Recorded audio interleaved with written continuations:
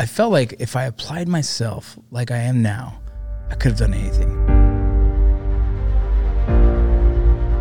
My father's a 32 years, LA City firefighter, right? I already passed the written test. I kept sitting and thinking about that. Like, I'm in Afghanistan on a hill aside, waiting to either ambush or get ambushed, and I'm sitting there like, what the fuck am I doing here? You see things in war that you question. I expected to go to war and people would die. And it's more so them than us, because we're special operations. You expect that. And that wasn't uncommon to see, and I wasn't extremely uncomfortable with that at all. I was uncomfortable with like all the other shit you see, like cities fucked up, you know what I mean? Like it's just really, I was severely empathetic to it, and it hurt the way I believe in God. So like, I can't wait to get out to fucking show the world what I can do. That's kind of thing. I was like, okay, now that I'm here, when I get the fuck out, I'm gonna do this. You know what I mean?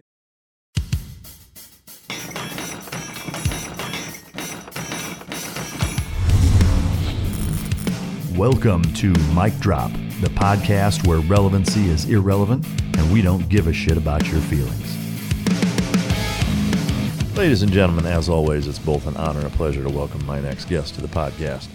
He spent 4 years on active duty with the 2nd Ranger Battalion, did 1 deployment to Iraq, 2 to Afghanistan, then was in the reserves, was activated for a year, transitioned out, found himself as a prison guard for 2 years in Florence, Arizona, which we're going to get into, and then transitioned from there into DHS Border Patrol for almost 7 years, which he coincidentally wrote a book that we're going to talk about. Jumped into the Hollywood scene, has done a lot of different projects, notably The Mayans Role, which I'd love to talk to you a little bit about, as well as Lucy Shimmers and The Prince of Peace. He's the author of the book Borderline, Defending the Home Front. He's the host of his own podcast called Vinny Rock. He's the creator of Light the Fuse, which is teaching men different modalities to heal past traumas.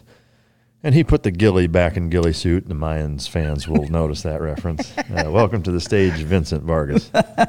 Thank you. I like it. I had to shit that one at the last minute. But what's your favorite thing about being on the Mayans? Man, all the years of doing like military and special operations and shit, it's like physical. It was really cool to be on a show, but have to use mental, a mental capability, like my brain, my creative side. And so I didn't realize how much I missed the creative side of my life while doing the military, because it's so fun, and then law enforcement is so fun. But when you got back to the creative side, I was like, oh man, I could do this every day and be happy, be content. Yeah. Is there a least favorite thing? Being military, being former law enforcement, you know what I mean? You kind of sometimes, public enemy number one in Hollywood, that's just kind of heavy liberal, which I'm not like a politically left-right kind of guy. I don't like, it's not my identity of anything, but it was common to hear things like references against law enforcement, against military. Why are we even doing it? And it was just like, that's a hard thing to pill to swallow when you're surrounded by a lot of people that just don't understand that or don't have the same kind of patriotism or respect towards the country. Yeah, no, it makes sense. That would be tough for sure. What's the last full book that you read? The last full book I read was called Green Lights by Matthew McConaughey. Oh, no shit. It was dope, dude. Yeah, it's dope, because it's even cool because I read half of it, read it, the other half audiobook, because I was driving it at the point. I was driving to LA and back, and the book was dope. The audiobook was just as good, because it's him talking. It's almost like a freaking podcast, but really cool dude, the way he sees life. It was just kind of it was nice to see. Yeah. That's good. If you were to open your phone up, what's the last song that was played out of whatever music app that you... Oh, yeah. It's going to be, I think it's Bailey Zimmerman. It's going to be House on Fire, dude. That's some... You know who that is? I don't. It's country music. Oh, is it? Yeah. Oh, shit. Do you listen to country music? I actually don't. That's about the one... really? One type of music that I just don't enjoy. Really. I mean, there's a handful of songs, but... for me, it's fucking depressing, most of it. I love it, dude. Like, I enjoy the sadness, dude. I can't stand it. I played college baseball in Kentucky, but I actually played in Kentucky in the summer one year, and first song I ever heard was Tim McGraw's "Don't Take the Girl." Absolutely fucking depressing song, yes. Yeah. But it was like, fuck, because I grew up on rap, right? Yeah. I grew up on hip hop and rap and everything. And so now my whole family, we listen to country music. Yeah, that's wild, man. What's your normal morning routine on a day when you're in town? Wake up. If I wake up early enough, I'll go to jiu-jitsu class or a Muay Thai class. It's the same. I go to CJJF here in town. And then kids go to school. So I drive one of my sons to school. My oldest son, he usually rides his bike. And then my daughter, we drop her off. And then my little man, we take him to his little daycare kind of. It's like a pre-K something kind of school. And then me and my wife head to the gym, work out together. And then by 10:30 is kind of when my phone opens up to start taking meetings and calls and working on different things. I'm currently, working on my master's in psychology.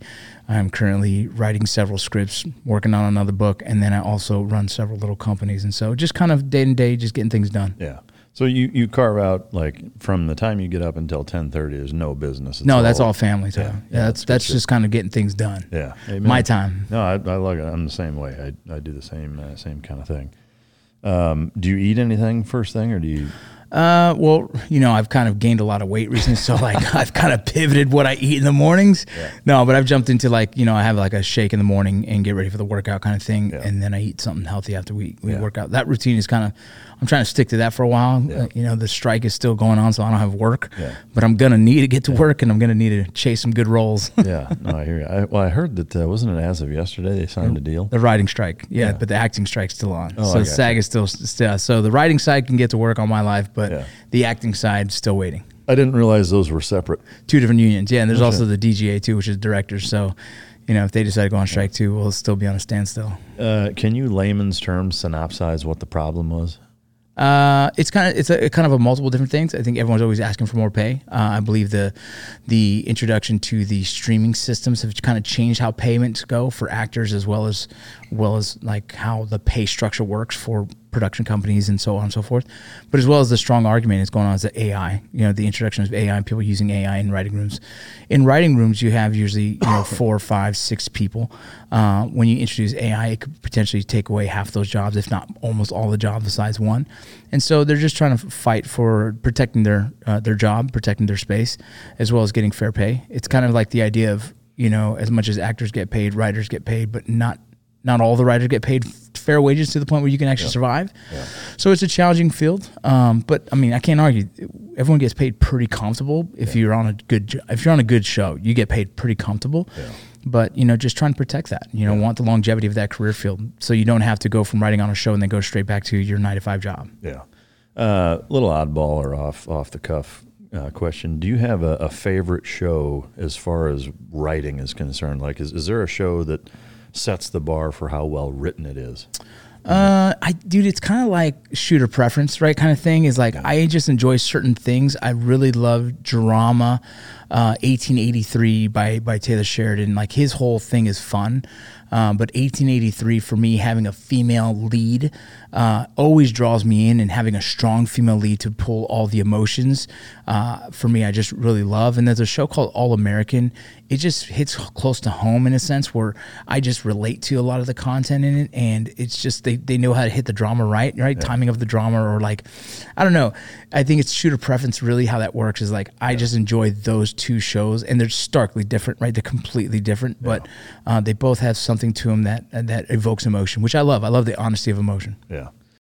What are the two key components for canine success? That's effective training and proper nutrition. Fueled by Team Dog brings those two components to your family and best friend. The perfect nutritional balance that results in a higher mental acuity, energy, overall vitality, and even an improved appearance. Every product you will find in my company's store was born from the battlefield and not from the boardroom. Let my life's work help you become your dog's hero. Going back to just real quick on the strike with the AI stuff, is that something that you've messed with? Like, is it something that you've definitely, I feel like you got to get ahead of it and see what it's about. You know what I mean? Yeah. I had this concept I want to be writing, or I've been kind of writing, and then I was like, man, I wonder if I give the prompt, will it give me? And it gave me like 4 pages of a really good scene that was not far off from what my original intention of the scene was. And so I can see how there's a threat there, how fast it wrote, 5 pages and nothing, and I wrote 5 pages in probably like 3 hours, right? So like, there is something to be said about it, but what it does lack is true emotion, right? True connection of, human connection, how that works. Yeah. But what I think people are using it for is kind of develop the shell of it and then go in and edit it, which means you don't need as many writers. Yeah. You know, what's interesting, there's kind of a strange, I don't know if you'd call it a double-edged sword or a dichotomy to using AI, like companies, corporations using it to get rid of jobs, or we'll take, Hollywood, let's say that, they manage to use AI so that they can, fire 90% of the workforce. Well, if every industry does that, you're essentially using efficiency, or you're taking efficiency and turning it into something that's ultimately going to put you out of business, really, because like if 90% of the world now doesn't have a fucking job, they can't buy your products. Yeah.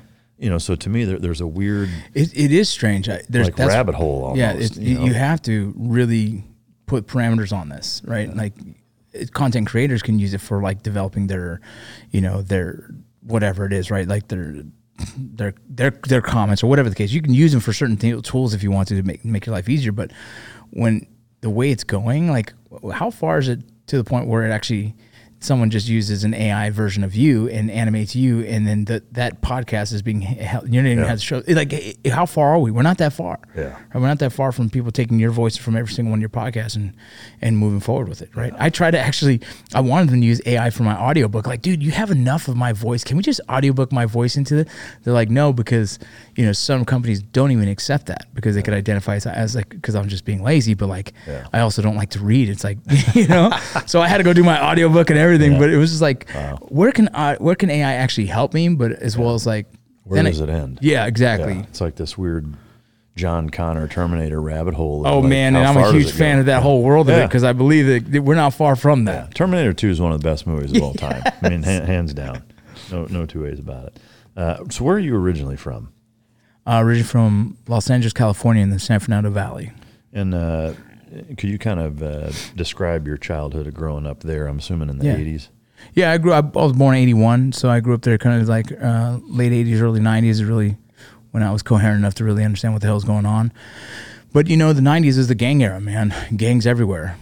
Every street you can think of that your friends lived on, there was probably a gang that associated with that street. Langdon, Orion, freaking whatever it is. And for us, we kind of knew which streets were dangerous to not go down. Those of us who played sports weren't usually involved in gangs, and kind of vice versa. Usually if you weren't in sports, you're probably involved in gangs.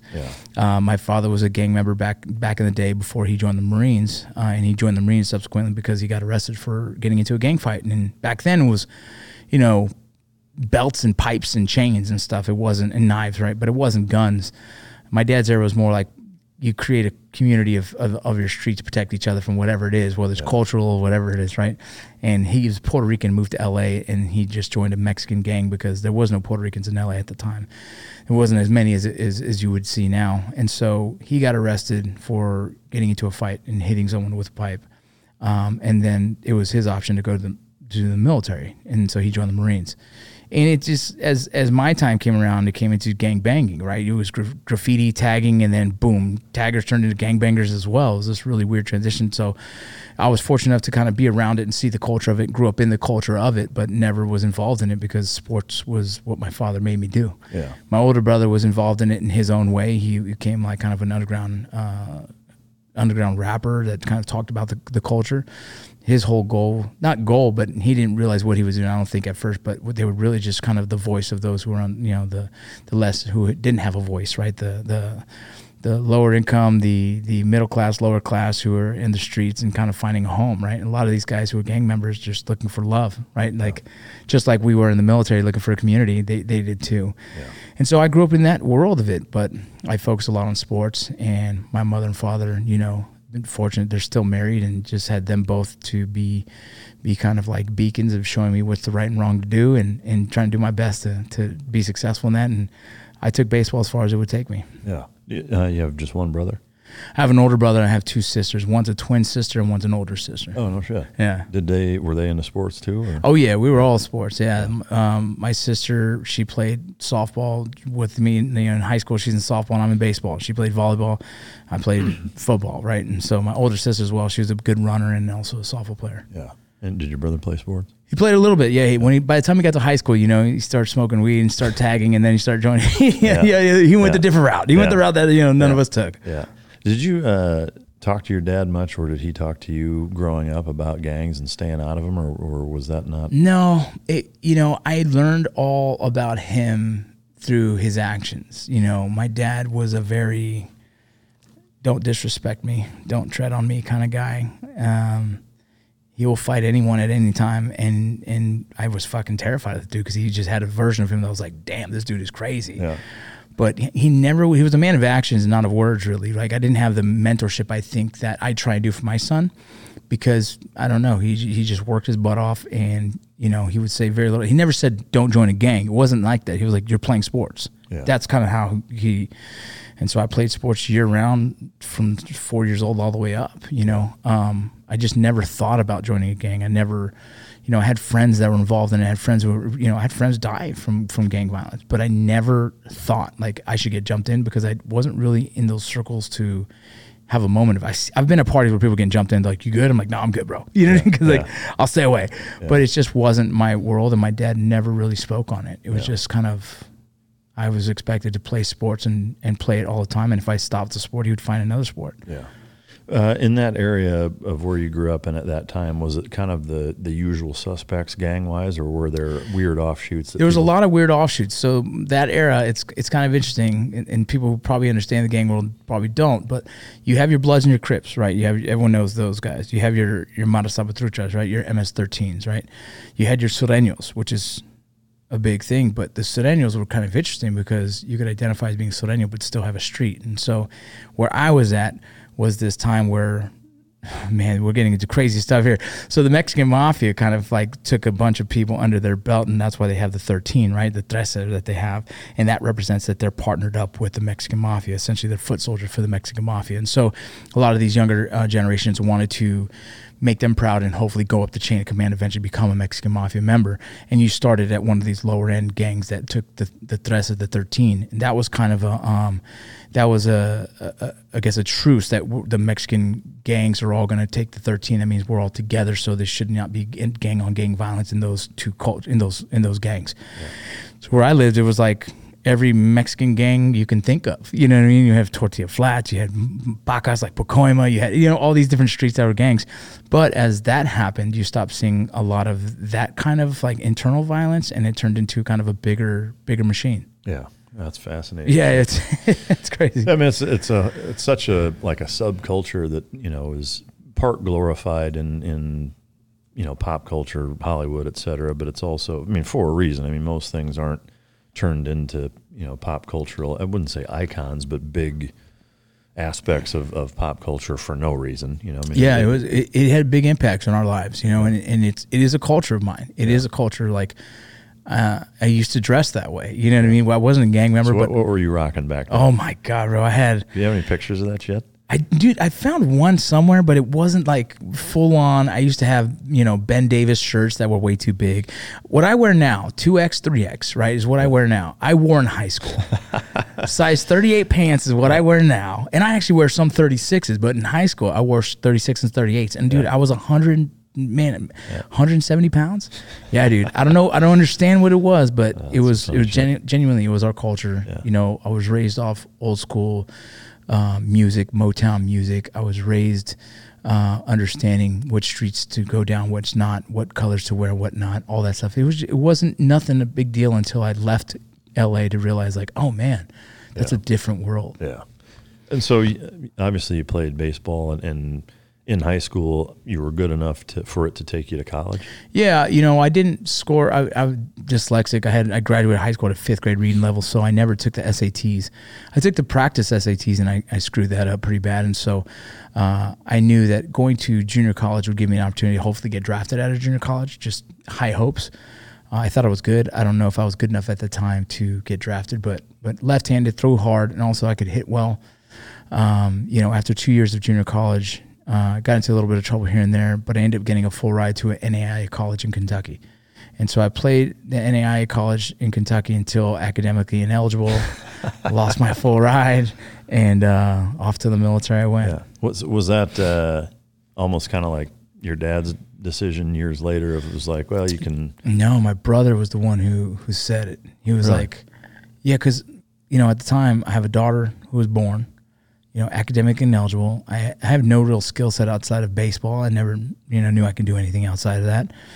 I never wanted to. And then my brother's like, hey, dude, the military was really good for Dad. I think it would be good for you. Yeah. And at first I was like, get out of here, dog. Like, I don't want to go to the military. You know what I mean? Like, I wanted nothing to do with the military because what my dad presented, right? My dad was a very tough, stoic dude. Yeah. You wake up at 7 a.m., half the day's gone. That's what he'd say. Half the day is gone. Get up. And you're like, Jesus, dude, it's 7 a.m., bro. Yeah. You know, and so I didn't want none of that. And then I found myself kind of backed in the corner. I was like, well, fuck it. If I'm going to do it, let's do it. Yeah. You know? Yeah.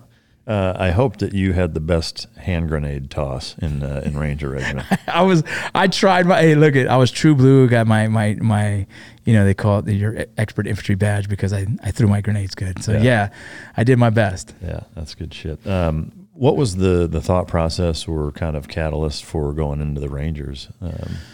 You know, I always knew I was pretty athletic. I could play every sport decently. You know, I was good enough to play a lot of sports. I felt I was tough enough to handle it as well. And so when I went to the recruiter, I asked them for like, what's the toughest thing you got? And they said Special Forces or Army Ranger. I already watched Black Hawk Down, so I'm like, dude, I want something like this, you know? And when I took the test, I scored a 108 GT score, which is you need a 110 to get approved for Special Forces. And they didn't have a waiver at the time, so I could only go for Ranger. And so I just took that contract when it came available. Yeah. Going in, what was your expectation versus reality?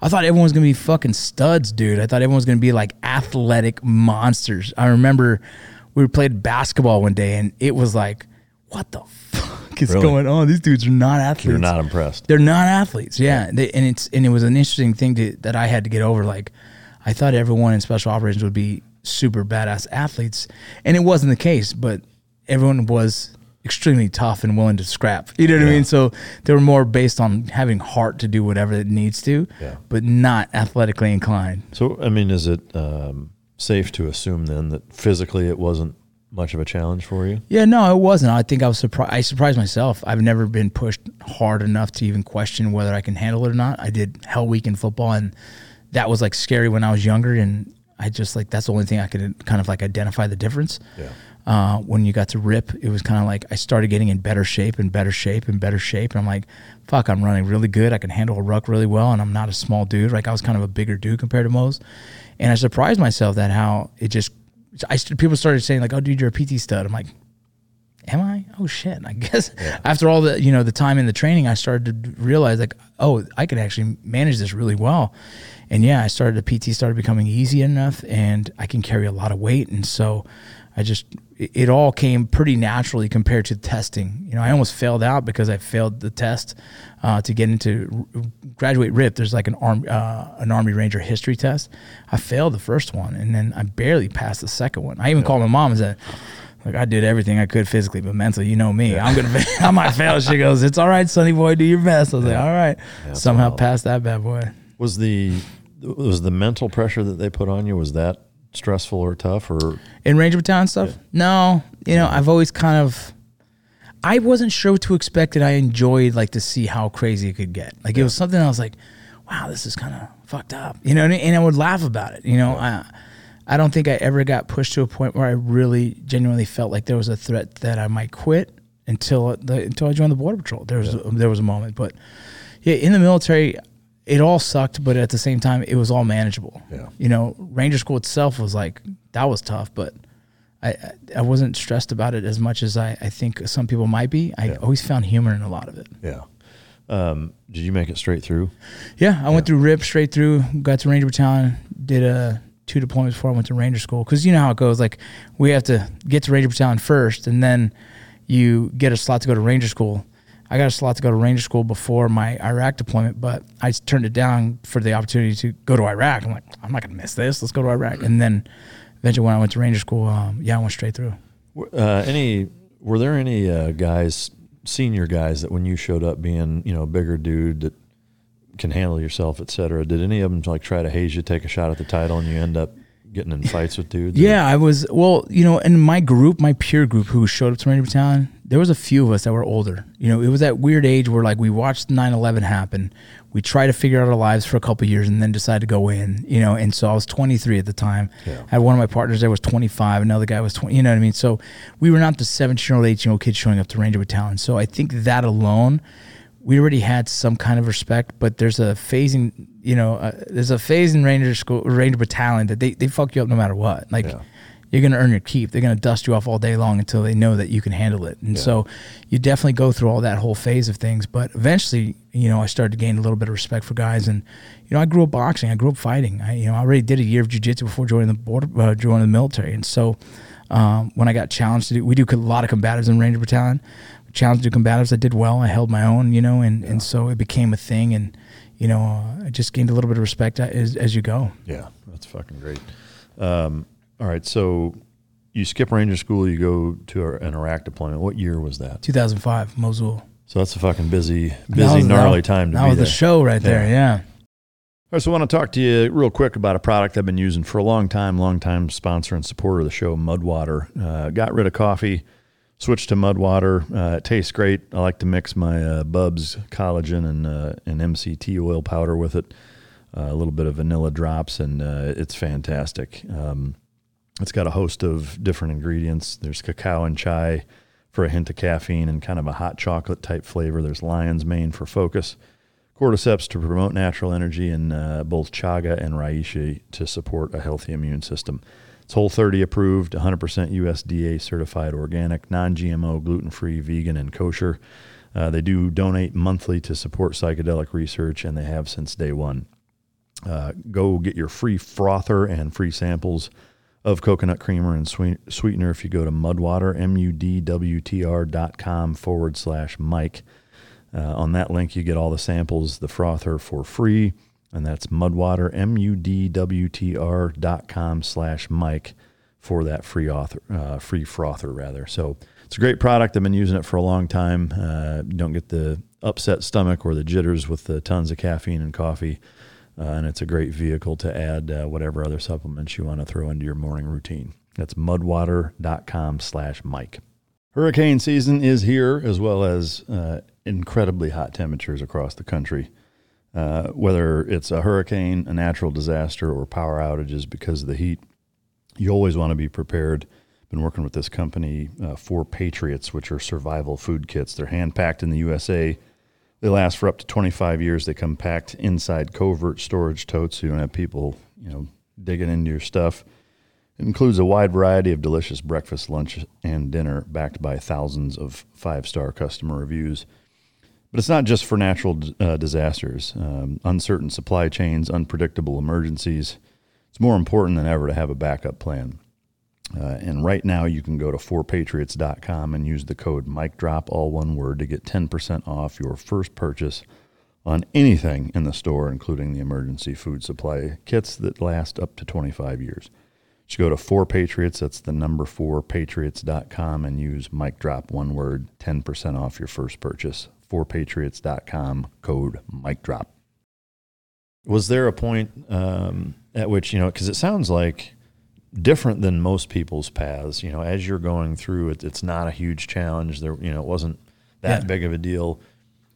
Showing up to Iraq and boots on the ground, and now it's a 2-way range. Like, was there an epiphany point there where you're like, dude, this is a fucking no joke? Yeah, there was definitely fear, right? Even my first deployment, there was fear. I was like, God, I felt like if I applied myself like I am now, I could have done anything. My father's a 32-year, LA City firefighter, right? I already passed the written test, and I ignored the fucking oral exam to go to a baseball game. You know what I mean? Like, I kept sitting and thinking about that. Like, I'm in Afghanistan on a hill aside, waiting to either ambush or get ambushed, and I'm sitting there like, what the fuck am I doing here? I could have easily applied myself and done anything else.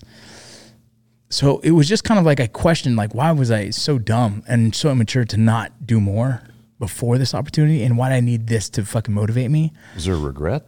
Not regret, but more so like, I can't wait to get out to fucking show the world what I can do. That's kind of thing. I was like, okay, now that I'm here, when I get the fuck out, I'm going to do this. You know what I mean? And so when I was in Iraq, that that's when I was questioning my faith a lot. Really? You know, that was my biggest of, like, what the fuck is going on? You see things in war that you question. You see things in war that, like, I expected to go to war and people would die. And more so them than us, because we're special operations. You expect that. And that wasn't uncommon to see, and I wasn't extremely uncomfortable with that at all. I was uncomfortable with, like, all the other shit you see. Like, it's just like cities fucked up. You know what I mean? Like, it's just really, I was severely empathetic to it, and it hurt the way I believed in God, I guess. And yeah. Were you faithful growing up? Forced Catholic, you know how it goes. You know, your parents Catholic, you show up, church every Sunday. I did my my communion, did all that. Baseball, as I got older, was on Sundays, and then that took over my Sundays, became baseball. And so being forced to have that faith, I really never wanted to take it on. I definitely did my prayers. I did my whole thing, and because it became my social norm of what we did. As I got older, when I was in Kentucky is when I started to kind of go to Bible study that wasn't Catholic, and I started to really appreciate the Bible. I appreciated learning the stories of the Bible and understanding the concepts behind them, and like the lesson points I guess I can take from a lot of it. So that's when I converted to Christianity, and then life just got really hard. I lost baseball. So I'm like, what are you doing, God? You know, I had a daughter, and there wasn't a good relationship with the mother. So what are you doing, God? You know what I mean? And I kept like this frustration of it all. So actually when I joined, I just kind of didn't care if I died or not. I was just like, what's the point anymore? I lost everything I loved, my baseball, right? And I'll just join to see what it is, and I'll do the hardest thing in infantry just so, like, you know, maybe my family would be proud. You know, if I died, serve my country, the family would be proud. You know, like that kind of, like, just didn't care. And it was kind of like, why would God put me in this position, in a sense, you know? And so when I got to Iraq, I was really, really fighting with that. And I was actually talking to him often, right? It was this thing like, how can you, like, say you question God but you talk to him all the time? It's like, that's what I was doing. Like, before missions, I'm like, all right, God, you know, and we'd have these conversations in my head, and I talk about, like, I felt bad for my kids that I wanted to be around. At the same time, I was just like, let's just do this, you know? And that was probably the most significant thing. We had a lot of action during that deployment. You know, the platoon, it was an extremely successful deployment where we had a mission complete on the head terrorist organization, the head of it. We wanted to catch him, right? That was the goal of the deployment, and we ended up doing that, right? And so, you know, presidential citation awards, all these things, right? Very successful, but I learned a lot about myself in those 4 months of running and gunning, mission after mission, and every, you know, en route to every single one of these missions, the conversation with God.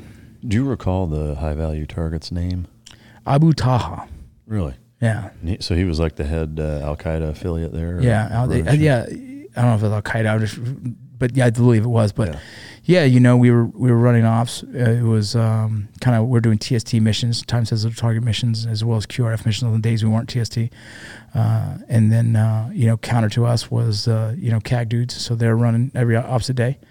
And we started, you know, knocking out targets and gathering intel and doing the same thing, right? Building more intel information to get to the next mission. And, you know, we did like something like 150 something missions in 4 months. Like, it was just money. I mean, we would go in a striker, hit a house, boom, all these phones would ping off because we caught one dude, and that would set up 4 more missions that night. Yeah. And so we'd come back, we put him into his holding. They started, you know, questioning him. Boom, we get food, we reload. Boom, we jump out to the next one.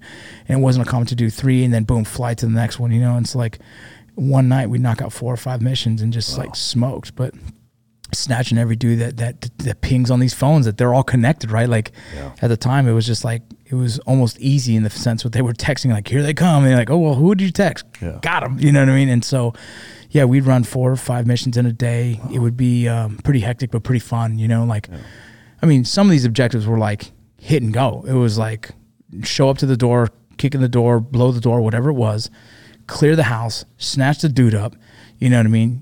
The phrase, right? We use the phrase when we catch the dude, and boom, we're out. And I was like, this is crazy. Yeah. It's like old school when they snatch the dude from the freaking parking lot and pulls him in. That's what it feels like sometimes, man. And yeah, man, we did that and so on and so forth until we started really chopping down who we were chasing, and boom. Did they get smart to your guys' tactics and you had to adapt? Yeah, you know how it goes. You're on objective, and these terms already been used. I'm so uncomfortable even using because I've been trained not to use them, but things like touchdown and things like that, right? Yeah. And so like when we saw the phone, we were early on, we didn't think about what we were giving them. And so we were like, oh, got a phone, and you raise it and everyone's like, God, I've got the phone, right? And so then you start using a code word for phone, but you're still holding it in the air and waving it. So I think they started to see that, and all of a sudden they started to hide their phones, and they started to like break their chips, and those things that we didn't expect that they were so knowledgeable enough onto, and as well as like the dissemination of information, right? They're telling each other, like, it started getting harder and harder to find the phone. Yeah. I started finding more memory cards, and they're broken or something, like, you know what I mean? So very interesting how that works, but yeah. Yeah.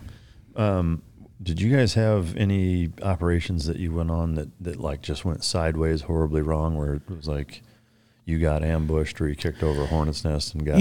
There was there's a day where, you're doing these TST missions. They're they're high value targets, right? And so we had a couple that were during the day, and we had like a 3-day run where it was like, all right, we're about to head to a funeral. We're like, look, they're all going to be there, so we're going to the funeral, right? And so we're moving to the funeral, and then boom, one of our trucks gets hit, right? And so we're like, damn. So we get out of the vehicle, and so several of our dudes are hurt, and the vehicle's like doesn't work anymore. So we had to figure out that, and so we had to get a QRF to get us in and get us out, get these guys for medical attention, right? The vehicle right in front of me, right? Just boom. And then after that day, the next day, like boom, the phones were going off, and so we're just getting all this intel, and then boom, a day mission, which for us was like, hold up, like. Yeah. I'm not used to doing day missions because I like to work at night because that's our advantage to this. All of a sudden you had a day mission, and we had this one day mission where the whole thing felt weird. It felt creepy just rolling in there, the town at like 12 o'clock in the afternoon and sun's up, and 2 days in a row. So first day in that same little town, as we're going, we have a little bird who's kind of covering us, and they don't fly during the day. 60 don't fly in a day. They had to that day, and they got shot at, and it hit the pilot got hit, and the co-pilot was able to kind of control it and take it back. And then that was crazy. So we're like, damn, this is getting crazy in the day. And then on the exfil of that mission, it was a mission the next day, I believe it was. But it was like 4 days in a row of just contact that was just getting frustrating. But as we're trying to leave the objective, there was a vehicle I saw was kind of doing this back and forth thing. And I'm on the saw gunner at the time. I'm on the side of my striker waiting for exfil, and I'm just kind of posting up, pulling security while everyone's kind of getting into the vehicle. And I'm seeing it doing this shit, right? I'm like, what the fuck is this guy doing? Maybe he wants to go home and we're just blocking it, right? Maybe just... So I just kind of didn't think about it. Told my NCO at the time, said, hey, sir, I got this fucking... the same old taxi you see all the time, white with like orange doors and shit. You're like, got this motherfucker kind of doing weird shit. He's like, okay, just keep watching. I was like, sounds good. At one point, he kind of turned towards me, and this is probably about 100 yards away. Maybe close, probably about 50 yards away, and he's kind of doing the same thing towards me now. So I'm like, damn, I'm going to have to engage this fool, And then all of a sudden they say, exfil. So they mount up. And I get into the striker. As I get into the striker, what I don't see is that vehicle ends up going right into one of our other vehicles that's ahead of us, about 50 yards, right? And hits that vehicle. And so we drop our door, our hatch, and get out and start to pile off, and you start seeing everyone's engaging, like we're all engaged on this vehicle, right? Anyone who was within reason couldn't engage on it. And the top gunner was going off on it until the vehicle kind of blew up in flames, and they engaged them. What we assumed was that was an IED that just failed, and they just continued to try and engage with their AK-47. So they were shooting through their back windows at our vehicle. And so it's one of those days I was like, damn, man, this is great. Let's get out of here. You know what I mean? Because these day missions just keep you vulnerable, more and more vulnerable. It's an even playing field, if you will, right? Yeah. And so it made it uncomfortable. And then the next day we ended up doing the same thing, kind of simultaneously hitting houses, boom, boom, boom, boom, boom, and then boom, someone threw a couple frags on one of our teams, and we run in there and then see that chaos of just madness going on, It's just crazy. It was the whole deployment was not if, it was kind of when there would be an engagement. We kind of knew there's a lot more activity. Even in Mosul in 2005, we were getting mortared every day. Yeah. You know what I mean?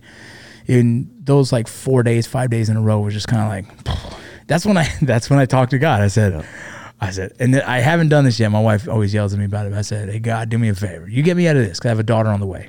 I said, yeah, I have a daughter on the way. I said, do me this favor. Do me a solid, right? Get me out of this. And I'll show up to church wearing a suit. And I say that because wearing a suit for me was unheard of. You grew up in LA, and we don't wear suits. I've never owned a suit in my life, and so it was a very big thought for me at the time to have a suit. Like, why the fuck would I ever have a suit? So I was like, I will show up in the most respectful form possible for you, in a suit, if you can get me out of this. And because I really wanted to be a part of my daughter's life, and that was like an emotional, like, find a way, please, because now I will, like, do me that. And that was a heavy request for me, for someone who's never owned a suit and never ever wanted to see myself in a suit, and was already kind of frustrated with 4 days in a row having contact that all felt like, oh, God, this is one of them's going to be me, you know what I mean? And so that's when I kind of, I guess, mended my relationship with God. And you still haven't paid him back, huh? Bro, I know, dude. My mom texted me just recently about it. Yeah. And, you know, I will. Are you waiting on something specific, or? I'm absolutely uncomfortable wearing a suit to church. Really? Yeah, I go to church. I've just found a new church recently here in town, and I'm just uncomfortable showing up in a suit. It seems like even more reason to do it. Yeah, no, you're right. Yeah. All right. All right. This Sunday, I'll go with you. How about that? I'll do it if you want to. I mean, I will show up in a suit if it gets you in a suit. I'll do it. All right. I'll have to get some pictures of that shit. Let's do it. All right. So, 4-month deployment to Iraq, super busy. The big mission, I guess, that you guys were there for, did that come at an earlier point in the deployment, or when did that? It came probably like 3 months into it. Okay. Just in the back end of it. I mean, slowly getting to them, you know. Were there operations leading up to that went like from a troop engagement or TIC standpoint, where you guys really had a super heavy gunfight? No, man. The biggest were these little altercations here and there the whole time, you know. Those were the biggest. I'm trying to think. I'm trying to get my deployments blended. But no, those were the biggest engagements, were this little ambush here, the frags here, the IED here. Yeah. Our biggest thing was that every mission we had was like, this is the one. He's going to be here. We know it, you know. And then it's like you go there and no, not him, but someone else. Yeah. When you guys did get him, was it a big celebration? At first we didn't even know it was him. Really? What happened was we had a team stay the night at the house, and waiting for him to come back, because the intel said he was going to back. And the team waited overnight. And when the team waited overnight, the next morning we came in to kind of pick them up again. But as on our way to pick them up is when he showed up, but not at that house, the house next door. And so, boom, we end up hitting that house. And I remember a few of us running right past him, like, boom, someone grabs him, cool, keep going, kind of like clear the rest of the house. And we ran right by him and didn't even recognize. I didn't even know who the hell the dude was. I remember seeing pictures, but like when you see him face to face, he kind of looked like a big dude, but like very fair skinned. Yeah. And I never even realized until we actually had him. And then all of a sudden on the radio, they say, we got the fat man. We got the fat man. Dude, that's wild shit. Yeah. When you guys went back, did you guys kind of fucking party it up a little bit? Like, hey, we got him? Or was Dude, I was, I'm still a private, you know what I'm saying? In Ranger Town, if you don't got a Ranger tab, you don't get to, but I'm pretty sure our senior enlisted had a good time. You know what I mean? I'm sure. It's a big deal. I know we smoked cigars. Yeah. That, for me, was probably my first cigar I ever smoked. Yeah, no shit. Yeah. So after that, did the mission change? I mean, obviously, if you got the guy, or did you just keep going? So when you caught him, every phone went crazy. Yeah. And so it had 20, 30 more missions. So we were just boom, boom, boom. So our tempo picked up, if not even more so. Yeah. And it just became, everyone he's associated with started using their phones. Wow. Anything else from that deployment that stands out? No, I mean, it was probably the most exciting deployment of my life. And those group of men that with me were some of the biggest influences of my life. You know what I mean? After that deployment, I went on to Ranger School, and I missed the next deployment to Ramadi. And in that next deployment, one of the squad leaders and team leaders, someone I looked up to, they were killed. And it was the first, clearing a room type death that Ranger Battalion, 2nd Ranger Battalion had. We had a couple deaths from an IED and things like that, but it was a huge hit. And I was I was recovering from an injury from Ranger School. They didn't let me deploy with them because I had brachial plexus nerve damage. The right arm didn't work for a couple months. And, we received the call, and, I was honored enough to at least be able to take him to the final resting place. Yeah. And that was like the hardest pill to swallow that I chose to go to school, and then I got hurt in school and I couldn't be there for them. You know what I mean? So I carried that weight with me for a long time. Yeah. Wow. Yeah. Man, that's rough for sure. Did that impact your psyche as it relates to continuing on serving? Did it make you vengeful? Did it make you question? It was a lot of things, man. I mean, I lost a really close friend to a training accident just a year before. So Devin Pugero was killed in a live fire exercise, which we do them all the time, right? And so unfortunately, someone just didn't do their job that day, and a target kept falling and eventually fell into a spot where it became right in front of a hot wall, essentially, where a round can go through. He was pulling security, and it shot through, and it hit him. Like a CQB kind of thing? Yeah. Absolutely. So it's called, I believe it's called Regensburg, whatever it is, but it's kind of a straight path, and we just clear it as we go in two teams kind of thing. And that was like the first friend who died, but he died in training, which was kind of hard to imagine, right? That was the first time as a man, like I really kind of cried, you know, because I was like, put it two and two together. We went to basic training together. We went to airborne together. We went to RIP together. He didn't graduate the first time because we got in a fight on the weekend in Columbus, and they ended up making him restart because he lost his ID card. Like we had history together, man. And our goal was for him to meet the family, and he was supposed to come that week, but instead he was killed in training. And so that was heavy, and it was December 16th, right, in 2004, or is it 5? Yep, in 2004.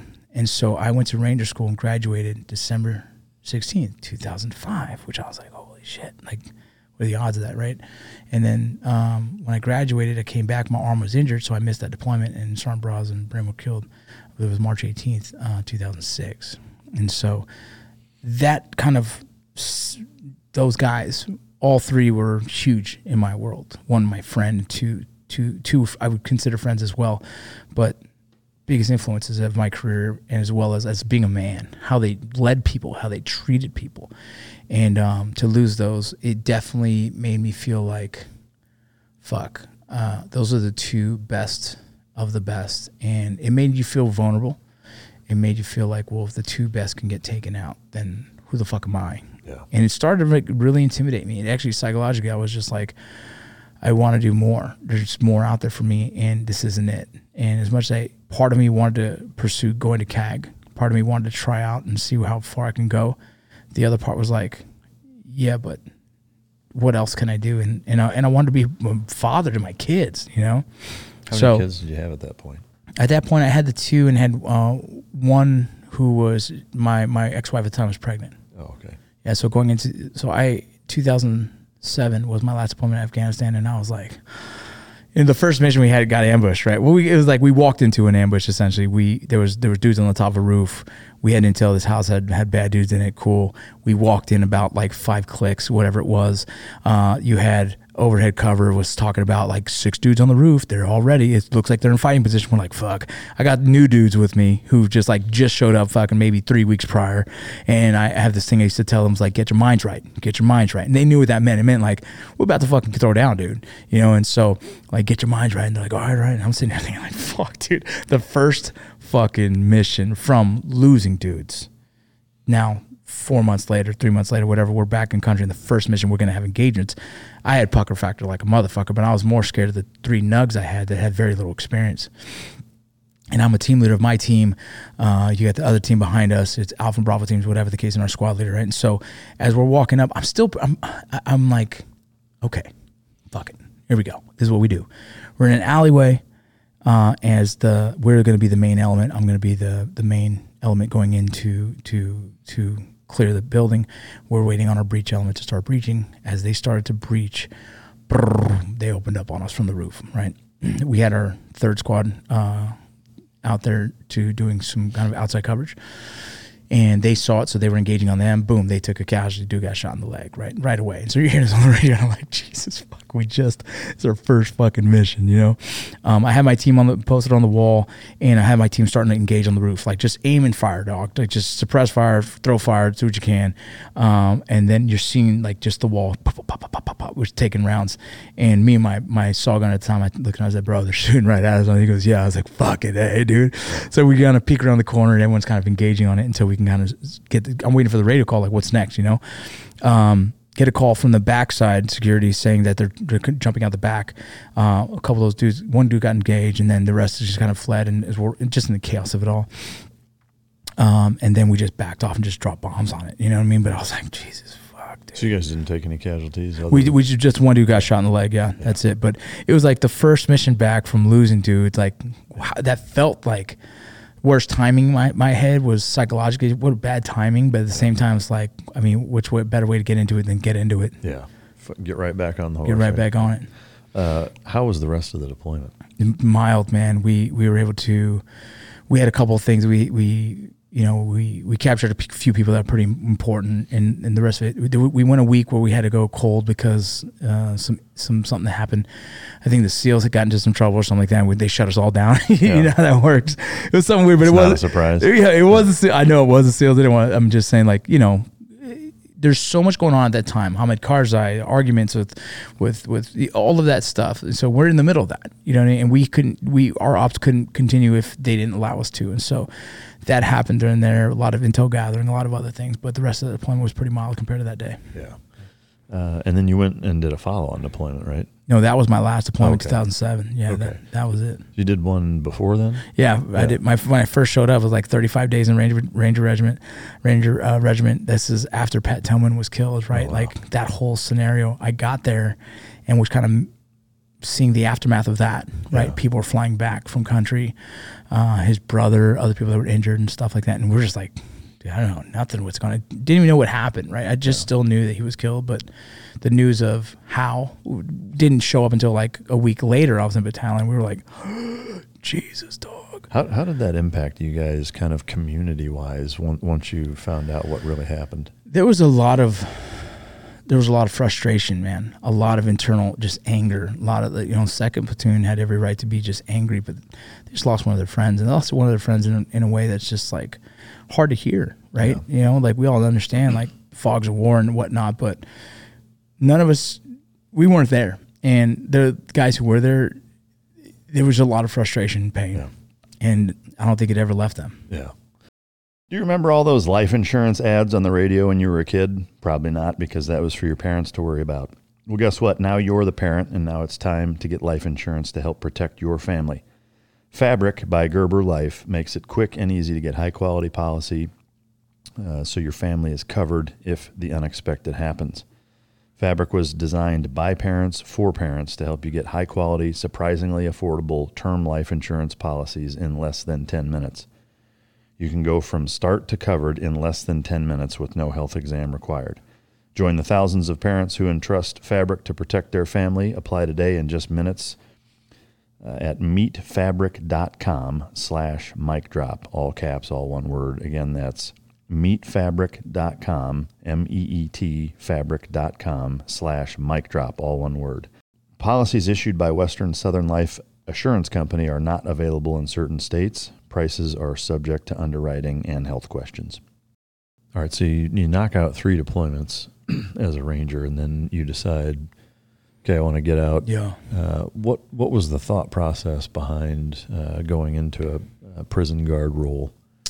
What's the fastest job I can get? I can pay my family's bills. I had my son was just born, so that's my 3rd child now. I was an E5 making decent pay in the military, and as well as like jump pay and blah, blah, blah, special operations pay, all this other crap, right? They call it team leader pay at the time. So getting paid pretty well. And then I had to come home and do that in the civilian side. And there was no job I can find that was even coming close to paying that tab. I had to do full-time work, which is at the prison system. It hired me within like 17 days. And so I was like, cool, got a job. Paid like $22 an hour, which at the time was like, perfect, let's do it. And then I went to school full-time as well, so I can get the GI Bill money to help pay as well. So doing both of those was the only way I was able to survive. So essentially it was a quick springboard out that enabled you to do what you needed to do to set up the next thing. Yeah, a lot of people didn't want to do that. Yeah, I know it. I mean, most people won't do it at this point. You know, Yeah. It's like they'll start an OnlyFans account instead. Fucking feet pictures and whatever. The experience in that prison. What were your takeaways from that? You know, I got to. It was so hard to enter a room where you know everyone's a potential threat and not have a rifle. Yeah, you know what I mean. Like that in itself was like, I was like, why don't anyone have guns? Like, well, because then you bring a gun to the fight. You know what I mean? I was like, oh shit. So all you had was a radio, and you had to just trust that your boys would be there. You know what I mean? And it's uncomfortable, man. It's uncomfortable because everyone in there, they're in there for whatever reason, right? And good, and questionable, whatever it is. It's you versus the whole room. And that was intimidating. It took me a minute to get used to that. I got, like I was saying earlier, I was starting to say, is I got into a fight with a dude, and it was the most intimate engagement of my life, knowing that I was fighting with a guy who's in there for murder and who at that time was trying to fuck me up too. Yeah. And I was like, this is fucking. You're not supposed to close hand hit anyone, right? Because you can get arrested, or it's like breaking the policy of the prison. Like also now I'm assaulting. But at that moment, I was getting, it was a cell extraction. They're both drinking. The two dudes in there, they broke their whole room. They had a porcelain toilet for some reason, so they cracked that off, and they're throwing it through the food trap, and they hit me with it already once. And so when we opened up to get them with the SWORT team, right, first dude fell down, second dude fell down because they just buttered up the floor with soap and shit that made it slippery. And then it was me and him, and we're looking eye to eye, and I see his hand kind of moving slowly like this. And it was like time slowed down, and I was like, the fuck is he doing? Right in my head, I'm like, it looked like a conductor doing music, but with a sock. And then I realized the sock had porcelain toilet broken pieces in it, and he was hitting me with it. And that's when I was like, oh fuck, he's trying to fucking beat the fuck out of me with this sock. Yeah. And I'm hearing the thuds of it, thump. And I'm like frozen, like what the fuck? Grabbed him, and I just told myself, like, fuck it. If I get fired, I get fired. And I just started fighting, and we just threw down in there. Eventually, he slipped. We both slipped out from under each other, and he went to stop himself, and boom, dislocated his shoulder. Oh, wow. And I'm still like, rah, rah, because I'm fucking fired up right at that point. Yeah. They pulled me off, and eventually we were able to cuff him and get him out of there. And I remember the whole thing was just like a fucking ordeal. Well, that's happening. This other dude's trying to get out of his cell, and they're fighting him. So, like, you're in 10 by 10, and you have like 6 dudes, 7 dudes in this little space. It was fucking chaotic. Yeah. And I remember driving home thinking, like, what the fuck am I doing? Yeah. Like, this is fucked up, and that was a hard moment for me to know. I had to work the next day, and I was like, I'm gonna call in sick. I called in sick because I was like, I need to bring it. I needed one day on this one, dog. Yeah. And then eventually went back and finished out another year. Wow. You mentioned the SWORT team. That's a cell extraction. Yeah, the SWORT team. I became a SWORT team member there within like the 6 months of being there. It's the special operations response team for the prison.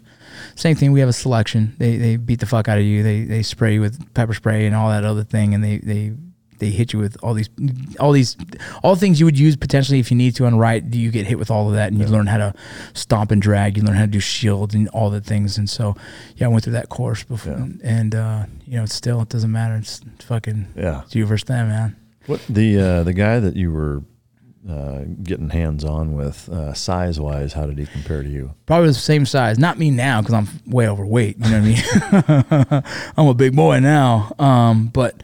I was probably around 220 at the time, and he was probably matching me, if not the same height as me. And he was in there for a gruesome murder, dude. Like, he murdered a female who was like door-to-door salesman. He pulled her into a house and tried to kill her, and then he had trouble as he was trying to kill her that she wasn't dying. So he tried to strangle her. She didn't die, so he put a belt around her neck and tried to strangle her. It didn't work, and so then he poured bleach down her throat. Jesus. It's like, I read that and I was like, this is the dude we got to go get. This dude who has no boundaries in what he would do, right? Yeah. I already knew that. So in the back of my head, I'm like, this dude is crazy. Do you know how old he was? Oh, I don't know. Probably he had to be around 25 in that frame. Jesus, man. Yeah. Did you have any other instances like that? Any other cell extractions? A ton, man. I just cell extracted like crazy. Yeah. I mean, I've done. What's the craziest one? Or was that? That was probably the close one-on-one ordeal that I had to like get through. And in the end, they use it as a training video because there was things that went wrong in how we did it. Yeah. from that point forward, we never entered a room until we got them to submit, because there's rules behind that you can. It felt like dire, and it felt like they wanted us to go in, but the truth of the matter is the safest thing is to keep them in that room. And if they destroy it all, fine. As long as they're not bringing harm to themselves, keep being dumb. Yeah. Right? We could have blasted them with pepper spray. We could have done all kinds of stuff. We didn't. We tried to. They threw them out the back window. So when we felt all options were expended, we went in. Yeah. And it never should have happened. What we should have done was continue to blast them with fucking some kind of, non-lethal round and any kind of like OCCS something just to get them to submit. And then that's the safest possible scenario. Yeah. And so future after that, it started becoming like, okay, let's just blast them with more. And so here's one. I used to work in segregation when I didn't do sort. So sort was like a part-time gig. They called you when they needed you kind of thing. And segregation, everyone in there's 23-hour segregation. They're the worst of the worst.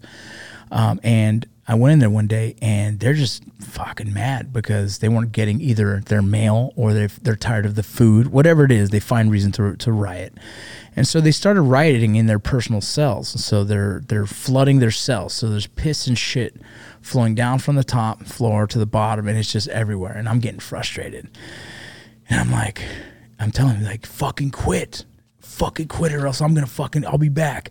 And so there's like 16 cells, and I told him, like, go get me 16 rounds. And so I got a muzzle blast. It's kind of a 40 mic kind of thing, muzzle blast, fucking OCCS mix. And I fired it on the first fucking most aggressive dude. I know his name, I don't want to say it, but this dude was fucking bad, bro. He tormented me my whole time. What was he there for? So it started with just a fucking fight at a bar. And then it turned into like an assault charge. Then he assaulted every fucking corrections officer you can think of. He tried to burn down his fucking own room. He turned into more charges by being in prison. Jeez. Yeah, so he's probably going to stay in there for life for how crazy he was. He was the type, like, you can't pin him down. Yeah. I actually had to go get him one point because he overran a native Indian prison. So he took the keys from a cop, from a corrections officer at a native Indian prison, right, on a reservation, and then he took control of the whole fucking thing. The only reason he let go is because they said they were going to fucking snipe him. Wow. And he said no, he submitted. And so they called us, the SWORD team, and said, come get this dude. We can't control him. So we went and drove 3-4 hours to go pick this dude up on one side of Arizona, brought him to our prison, and he just continued to create hell for us. Native American guy? Oh, yeah. Oh, he was crazy. And so, so that dude, so I muzzle blast that dude. And then everyone else was like, no, we're good. See you. Yeah. Did that submit him? Yeah, everyone shut them all down. Yeah. Because some don't realize that it's just a muzzle blast. They thought I was shooting him with like maybe a rubber mallet or something, a rubber bullet or something. Do they have, or do they not have, like a handheld fire extinguisher that has like mace foam in it?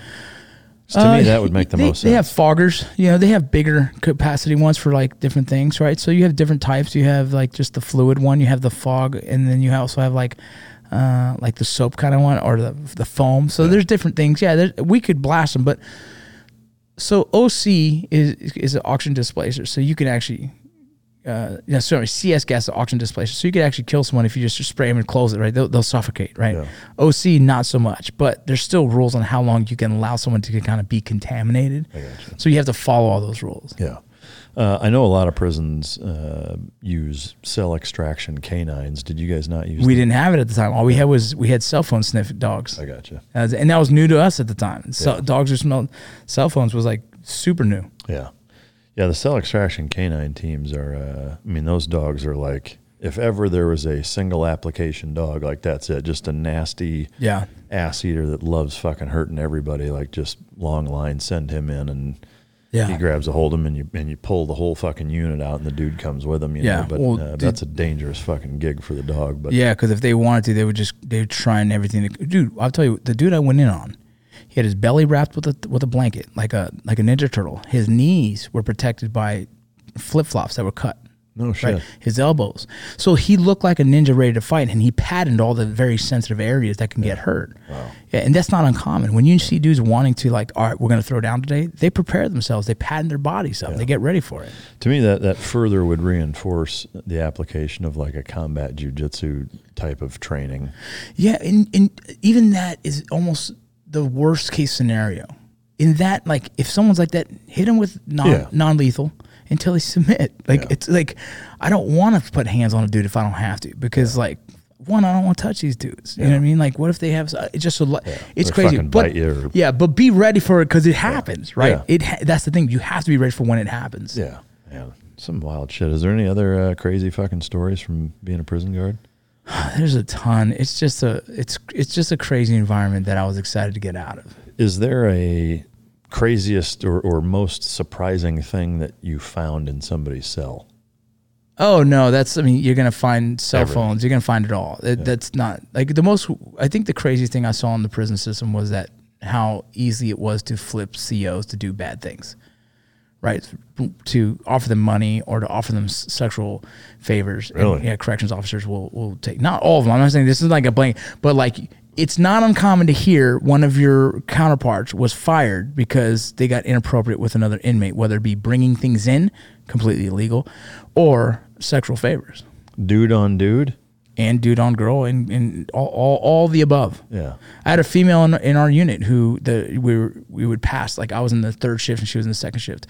She was a mean woman. I was like, man, this woman she causes problems. We called her a Kickstarter. She caused problems because she was so like hot and heavy to all the inmates. I was like, I could talk to any of them. I'm doing my job. You do yours. Stay out of my fucking way, kind of thing, right?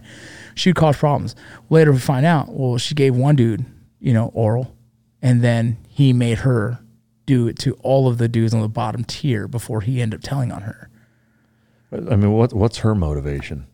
It's because I don't know. I'm just gonna say they fall in love for some real reason. It's like a female in that environment is getting hooted and hollered all day long. Yeah. I guess she was vulnerable, needed attention, whatever the case is, and she decided to do that, and it ended up they made her they made an example out of her. Nuts. Oh, I've seen old men do the same thing. Old men who will get a blowjob from an inmate. I don't get it. I've seen old men bring in panties to females. Like you see an inmate all of a sudden wearing like a pink thong. You're like, what the fuck? Where'd she get that from? Well, a corrections officer brought it into her. Dude. Most of the cell phones that are brought in are from corrections officers. Most of the drugs that are brought in from corrections officers. Like that whole world is crazy. It seems like it. I mean, there's the pop culture stuff that I'm sure gets over exaggerated, but there's a lot of like documentaries on prisons and stuff that I've seen that, it's just the shit that goes on there is crazy, which to me, like on a broader scale, I'm curious your opinion as having been a correctional officer. To me, there needs to be a reform of some sort with our prison system. Yeah, the private prison in itself is kind of questionable, right? You're telling me you're going to make money, a business out of putting people in prison? Yeah. Isn't that a little bit kind of a contradiction, right? Or conflict of interest. Yeah. You're telling me so now it's like, well, fuck it, let's get more people in prison. Yeah. That doesn't feel good, right? Especially like, seeing how minorities are always getting in prison, like all these things, right? Like there's a lot of things that can go with that I don't like the private prison sector because of that. It doesn't feel good. Do you know what the percentage is private to non-private? I don't, but I know like what happened, how the private prisons got their contracts is because they showed the state that they can afford it cheaper. Yeah. So normally if an inmate one day housing is about $135, just use that number.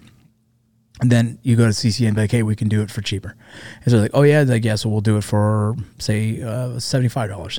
Like, oh, so the state goes, oh, you're gonna save us how millions in the end of the year? Yeah, we'll take that contract, and that's how they do it. They underbid them.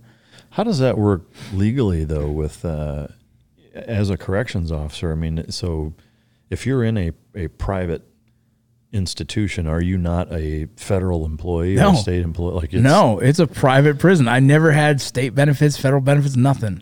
I mean, to me, there's inherently has to be a lot of gray area in a bad way then in terms of how things are enforced and assault. Well, think about it now. Like who's the money and who's the liability?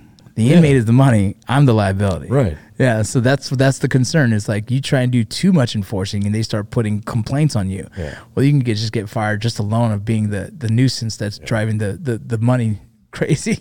Jesus, man. It's a weird space, man. I walked away from it. I'm happy I did. Yeah. I mean, it is. I mean, and to me, there's, again, like you can look at how many people in prison and say, okay, something's not right. I mean, there's a million different angles of, depending on who you ask, is to, is are laws too harsh? Is, it's a lot of things, man. So being that, I still work with one of the organizations down in LA called Homeboys Industry, and they kind of help gang members kind of walk away from that and kind of reassimilate into the population, right?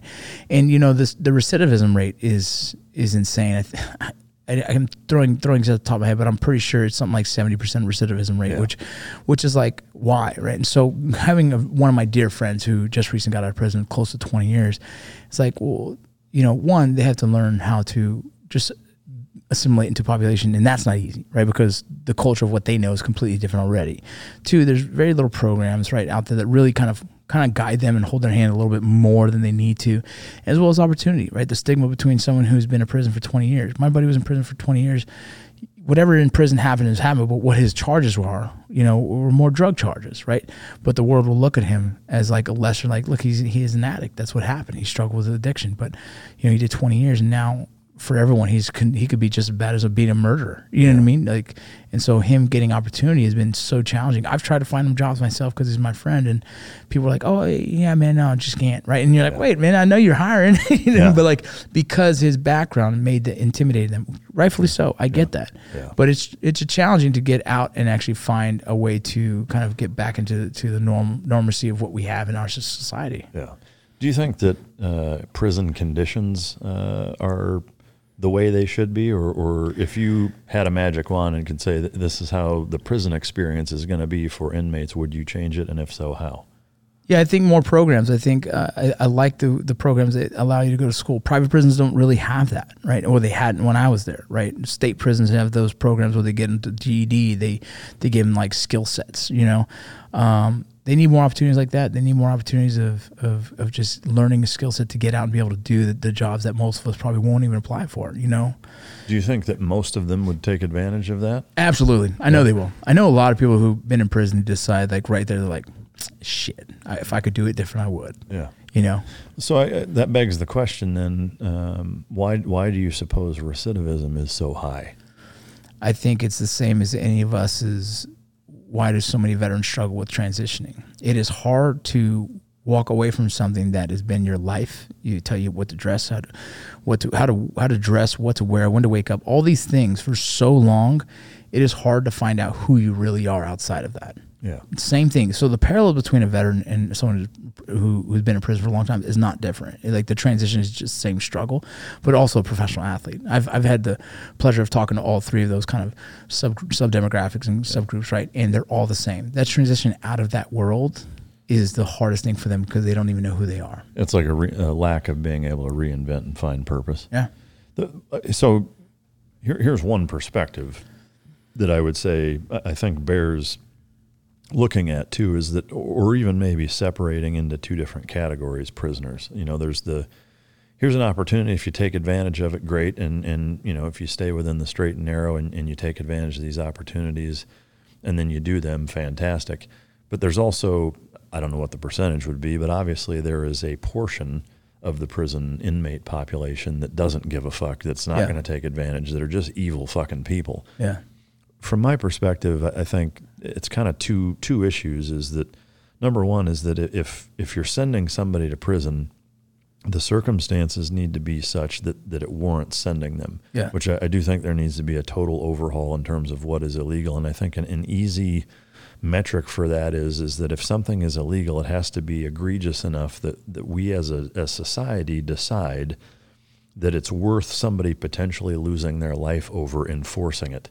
Because the reality of it is that if a cop tries to arrest somebody for pick whatever the fuck it is that's illegal and they decide, fuck you, I'm not breaking the law, or this shouldn't be illegal, and they resist, it can ultimately end up in that person dying over it.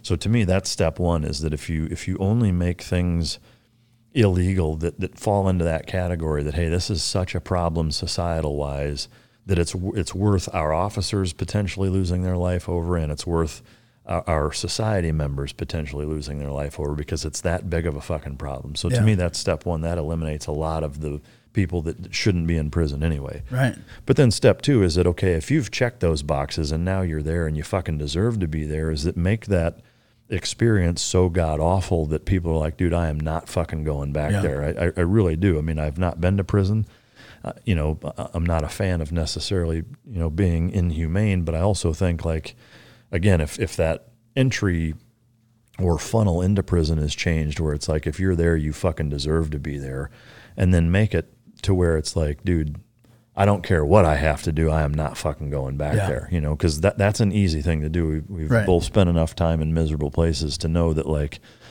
a little bit of imagination, you can make an environment so fucking terrible to where people are going to do anything to avoid going back to it, you know. But this isn't about me; it's about you. I was just curious. No, like, it's the prison system is a whole different ball of wax, man, and you know, just things like marijuana and how it's become legal in some states, but some people are still in prison for, you know, like those, that's crazy. all those crazy things. Agreed. It's like, I think drugs are a whole different animal that shouldn't be a part of it. But to me, I guess, you know, where my frustration comes is that when you see like uprisings and just the tit for tat and the cat and mouse and like all of the bullshit that gets put up with in prison. I mean, no different than the shit that you went through. It's like, why are we as a society letting prisoners dictate so many fucking things and do so many things? Yeah. You know, it's like, well, it gets even deeper when you start talking about the cost of all that and you start talking immigration.